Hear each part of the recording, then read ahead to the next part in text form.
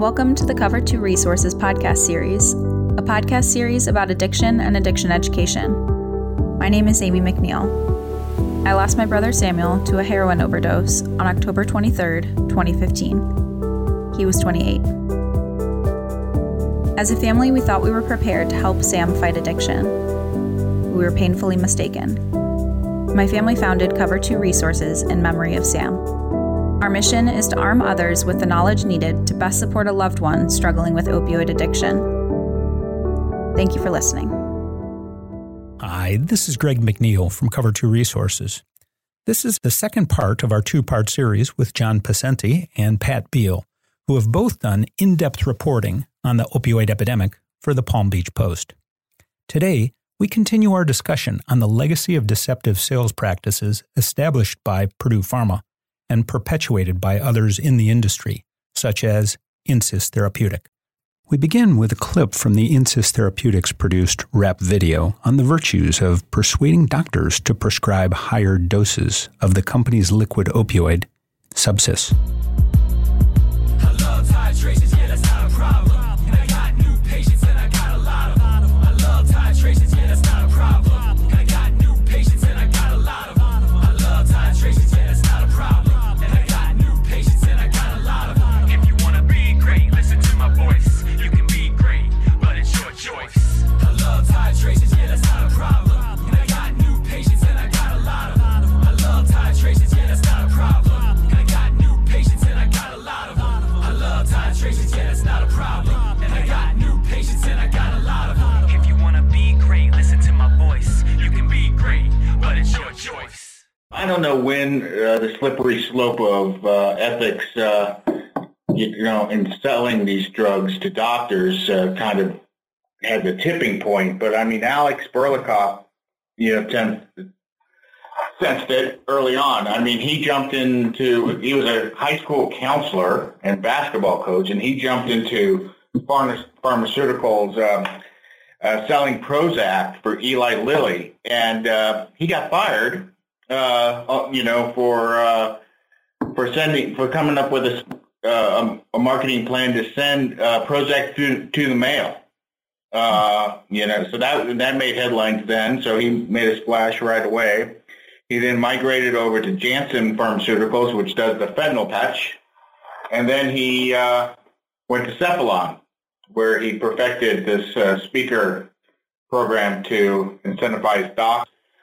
And by this time, by the time he was at Insys, we've already had these settlements with Purdue Pharma, the $634.5 million in 2007.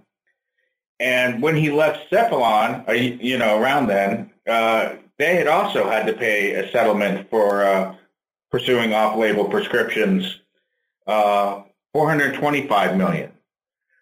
So when they got when he got to Insys and he says, let's go for the off-label prescriptions for this fentanyl product, they're probably thinking that at the worst they would face a hefty fine. But that was before, this epidemic really took off, and they've been kind of caught in that vice. And now the top executives and doctors throughout the country and the sales were all facing criminal charges. And, in fact, way back in 2007, when the Department of Justice settled with Purdue Pharma, there was quite a bit of controversy about, why these, those were criminal charges that it was right. Settling up with, and why hadn't anybody gone to jail? In the controversial settlement with Purdue Pharma in 2007, no one went to jail. Consequently, today, the fines that are risked by pharmaceutical companies for essentially the same business practices are calculated as a cost of doing business. From a business perspective, if you're Insys and John Kapoor, the CEO, the founder there, he's like, well, let's do a cost analysis and see if we can, corner the market through off-label prescriptions by getting these doctors to just prescribe our product, our fentanyl product. And the worst that can come to it is, probably one of these fines. I'm sure they didn't think that they would be facing criminal charges and being on trial as they are at this moment. 3 former executives pleaded guilty to misdemeanors. Right. So the corporation itself, I think, pled guilty to, a criminal charge. The president, the top attorney, the former chief medical officer, each pled guilty to a misdemeanor charge of misbranding. And so, and Purdue's pled guilty to a felony charge of misbranding. So, that generated about $634 million in fees. But, what is, if I can I'm trying to pull up a statistic. The year after that plea deal with Brownlee, OxyContin prescriptions rose by 185%. So when you're talking about just money damages, you can kind of get a feel for, I don't know, is that going to resolve the issue or not? Well, it obviously didn't. Cephalon the next year also pleaded guilty to misdemeanor charges of misbranding drugs. So, and that, if anything, it seemed to encourage. So the cases of misbranding against the pharmaceutical companies dating back to 2007 have not acted as a deterrent. And misbranding has persisted in the industry. But John explains why the Insys case could be different. Everybody's paying attention, I'm sure, that, that the whole all the executives are facing RICO charges. They're not even fraud charges. These are racketeering charges. There was a time during the prosecution that, the judge in that case in Massachusetts was saying, I don't know, government, if you can really, go down this RICO avenue. And rather than, change course, the federal government doubled down. And they brought in the prosecutor who did the trial against Whitey Bulger. They have, so they're going full bore. And in the first few days of trial here has not gone well for the defendants. For instance, John Kapoor is blaming Alec Burlakoff, he didn't know what Burlakoff was doing. But Kapoor cannot get away from that he created a prior authorization center in Phoenix where he was, which was crucial to getting these prescriptions approved by insurance companies. In 2012, as Insys was ramping up sales of Subsys, only 33% of the Subsys prescriptions were getting approved. So they took matters into their own hands, creating a call center and having employees of the company call in, posing as if they're from the doctor's office to get pre-approvals from the insurance providers. Oh, yeah, they would lie all the time. They caught him lying on tape. They got him lying up, and he was. Burlakoff said he wanted to emulate the movie The Wolf of Wall Street, and he came pretty close. He would place salespeople at doctors' offices. So there's this one patient who comes in. Her father and mother are with her. She's a woman in her late 20s. And they say, look, she's had problems with OxyContin in the past. We want no opioids. She has really bad back pain, but no opioids. The doctor prescribes OxyContin for her. Somehow she gets OxyContin and then moves her to Subsys. They're knowledgeable. They're educated parents trying to keep their daughter from doctor's office. This Insys salesperson was in the exam room with her. They were also known, according to documents, to go to hospital rooms and encourage doctors there and nurses there to administer Subsys. And there's one footnote. This company has been bleeding out in the justice system throughout the country. Every AG, not every, but numerous AGs have sued them. Stockholders have sued them, and patients have sued them. And in a footnote of one of these pleadings is this sales rep, was in the hospital room when the patient died of Subsys overdose. So, I think that kind of shook that sales rep to the point that she might have left the company after that. But also, on the Wolf of Wall Street, I mean, sex was a big part, the implied sex and real sex was a big part of the sales pitch for this company. I mean, in Oregon, this sales rep was holding what she called quote unquote tequila parties for doctors. In Phoenix, one sales rep started a consensual relationship with a doctor who before was not really meeting his quota, according to Alec Burlakoff, but after she got involved, he became one of the top prescribers in Arizona and I believe in the nation. That sales rep got a bonus. So this company was very. I mean, took this marketing scheme way beyond any other company had ever done in getting doctors to prescribe any kind of medicine. John speaks of the realities of these strong inducements that doctors are given to prescribe opioids and the challenges of reeling them in. I think that it's a manifestation of our healthcare system here in this country. I think doctors are think about a doctor, how he or she has got to be a doctor. How many times have they made the cut? First in high school, then, they're the top of their class in high school, then they're the top of their class in undergrad, and then they go to medical school and they have to make it so they can get a residency and an internship at a hospital. And once there, they could wash out there, and they finally make it to their practice. And they are incredibly in debt. I mean, hundreds and hundreds of $1,000s in debt. And then they find that it's not if they set a private practice, not what they thought it would be. They are doing paperwork like 30 to 40% of their time. The money, the big bucks are not there. They're still in debt.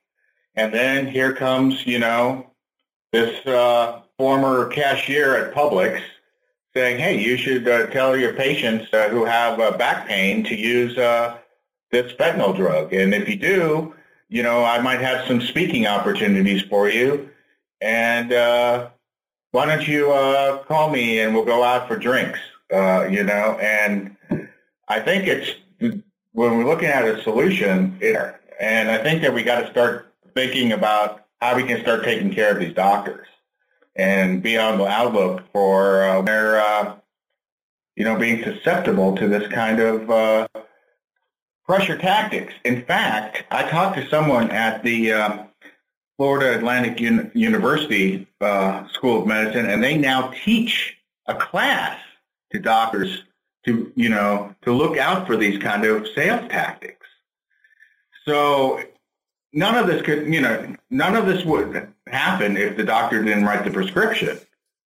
So I think it's, I don't know if we can ever modify the behavior of pharmaceutical companies, but if they're not getting what they want from the doctors, then that may be the solution. One of the things that, particularly in my more recent reading, that has occurred to me over again, and it was actually, I can't take credit for it. It was something that was told to me by the DEA agent who was in charge of capturing El Chapo, and he said, well, talking about poor policies and regulation, whether it was pills or the transition to heroin, he said, the cartels really understand addiction. And it seems to me until our policymakers and our regulators and our physician groups and our teaching hospitals understand addiction as well as the Mexican cartels do, then we're in for a rough ride. I wonder if sometimes it just doesn't come down to, are we willing to accept known science and then act on that knowledge? Next, we discuss the practice of targeting what the industry describes as opioid-naive patients. That's what happened with several of these people who are suing Insys. These are like soccer moms who went in, for like, hey, I have back pain, and they were giving this medicine called Subsys, they had no idea it was an opioid. They had no idea it was what it was. They never heard of fentanyl. They thought it was like something, that was not going to make them inoperable, not going to put them in bed in which they couldn't even, get to the bathroom.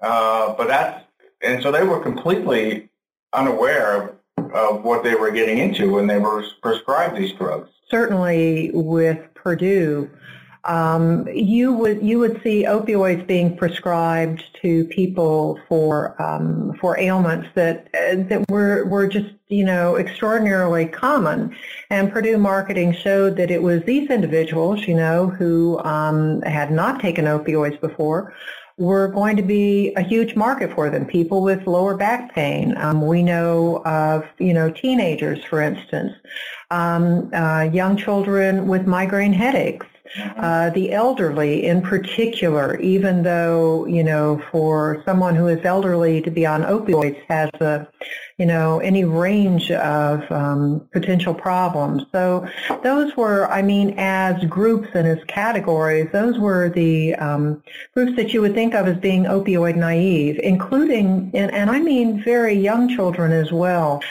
There was, to give you an idea, I think Purdue had at one point funded a very interesting continuing medical education module for AMA. But you could also see this coming out, this whole thought of aggressive treatment with opioids for children. And there was a game that was created for doctors who wanted to find out and gauge the level of pain of their nonverbal or preverbal patients, and so there was a game. And at the end of the game, it said very specifically, whatever you do, do not give them an option to say there is no pain. Yeah, so that's pretty opioid naive. One of the interesting things in Purdue's early marketing materials was a few graphs where they were describing kind of the evolution of Purdue, where Purdue wanted OxyContin to be going. And they described OxyContin and its description for the FDA as for moderate to severe pain, and especially cancer pain, as something of a foot in the door to get providers comfortable with the idea of prescribing OxyContin for very serious and painful ailments as a means to eventually get them comfortable enough to prescribe for things that, we've talked about it, back sprains, shoulder injuries, relatively minor issues. Purdue Pharma executives developed a strategy to meet their profitability goals by keeping patients on their drugs longer. How did they do that? By promoting higher dosages and giving away free opioid savings cards. Purdue's campaign to extend the average treatment duration was an overwhelming success. Meanwhile, there was a national study of tens of thousands of medical and pharmacy claims record that revealed 2/3 of the patients who take opioids for 90 days were still taking them 5 years later. And most disturbing of all, patients who took opioids longer than 90 days were 30 times more likely to overdose and die from them. More than 30,000 coupons that were sent out. And basically it was get your first pills free, when I hear that, I'm reminded that every single time I think I have, read or seen or heard all of the reporting that could possibly be done on Purdue Pharma, something else pops up. And the Massachusetts litigation, or this most recent filing, is certainly indicative of that. And I'll never forget, around this time, around 2000, that I was talking to a former prosecutor, and he says, John, do you ever wonder why you keep seeing these Walgreens, these drugstores right across the street from each other, where CVS and Walgreens would be right across the street from each other? You would think that they would cancel out each other's business. Well, that's, he said that the opioids prescriptions were what was driving these big drugstores to, increase construction. throughout the nation. I mean, it is kind of odd if you think about it. And you'll see time and time again. You'll see a Walgreens right across from a CVS, and then down the street is a mom and pop pharmacy. We talked about the unusual practice of distributors self-policing suspicious shipments. Clearly they weren't. There was one distribution center in Florida, and it was sending, I don't know, I think one of my personal favorites is like more than, 1 million, I think it was oxycodone tablets to one pharmacy in Hudson, Florida, which is, a population of fewer than 20,000. Everybody knew what was going on. And at one distribution center, one of the people who was handling, fulfillment requests by pharmacies said of one pharmacy's request, I don't know how they're even going to put these on their shelves. There are so many bottles of pills that we're talking about. It was, it was pretty egregious. It was pretty obvious. And then you got down to the mom and pop retailers. There was one mom and pop retailer in Lake Worth, and it had been an established pharmacy for like 30 years or so. It was very much part of the community. It was like a stone's throw within a city hall annex. And they had been ordering up so much oxycodone from Alec Group that particular company was worried. And when the, I think it was a quality control person from the distributor went down to speak with them, the pharmacist was really open. They said, oh yeah, we court pill mill business.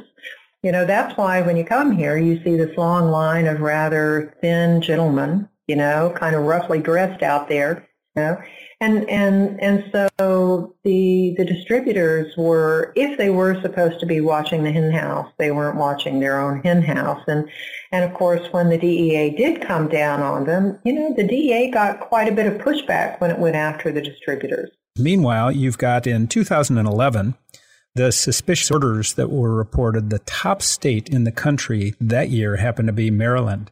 And they reported 59 orders as suspicious. By 2015, the top state was California, and they reported 25,436. Well, that's a really good point, because sometimes we see what we're willing to see. I mean, certainly in Florida, everybody knew what was happening in terms of oxy sales. In 2009, 2010, 4 of every 30 milligram oxy sold in Florida, 90 of 100 of the nation's top 100 oxy buying doctors in 2010, they were in Florida. I talked with John Pacenti to get his reaction to the Insys video released this week. Well, we had heard about the video mostly through the pleadings of the government, but we had no idea how extraordinary this video actually is once you actually see it. I mean, it's a rap video. It's completely inappropriate for any company, much less a pharmaceutical company. And it appears that Alec Burlakoff, the vice president of sales, certainly achieved what he was aiming for in reshaping Insys Therapeutics in the vision of the movie The Wolf of Wall Street. That hyper-masculinity, that toxic masculinity just oozes from this video.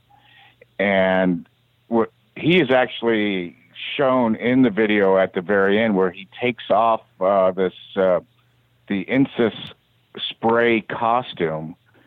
It's absolutely surreal. And he is so amped up that to me, it's disturbing. I understand the jury was just rapt watching this thing. And how can you not be? I mean, you could see the type of culture that was, permeating at Insys, that kind of almost frat-like culture. It's and a very sexualized culture as well.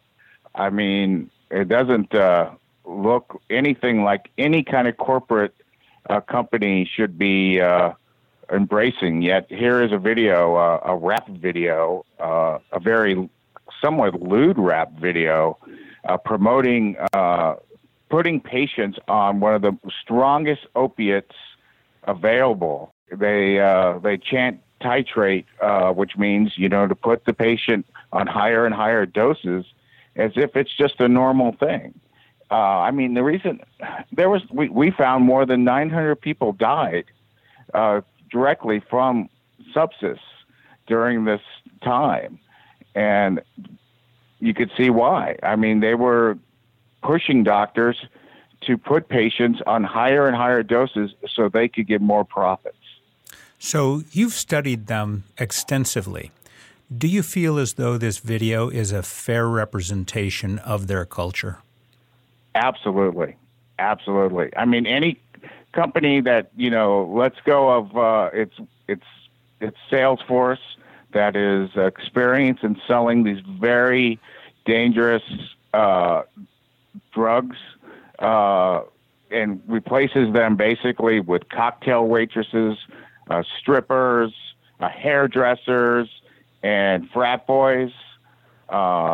Absolutely. I think that he saw The Wolf of Wall Street and was inspired to try to make that the reality at Insys. This concludes our two-part series on the misleading sales practices in the pharmaceutical industry by companies both big and small. We've been joined by Palm Beach Post journalists John Pacenti and Pat Beall. Both have covered the pharmaceutical industry extensively.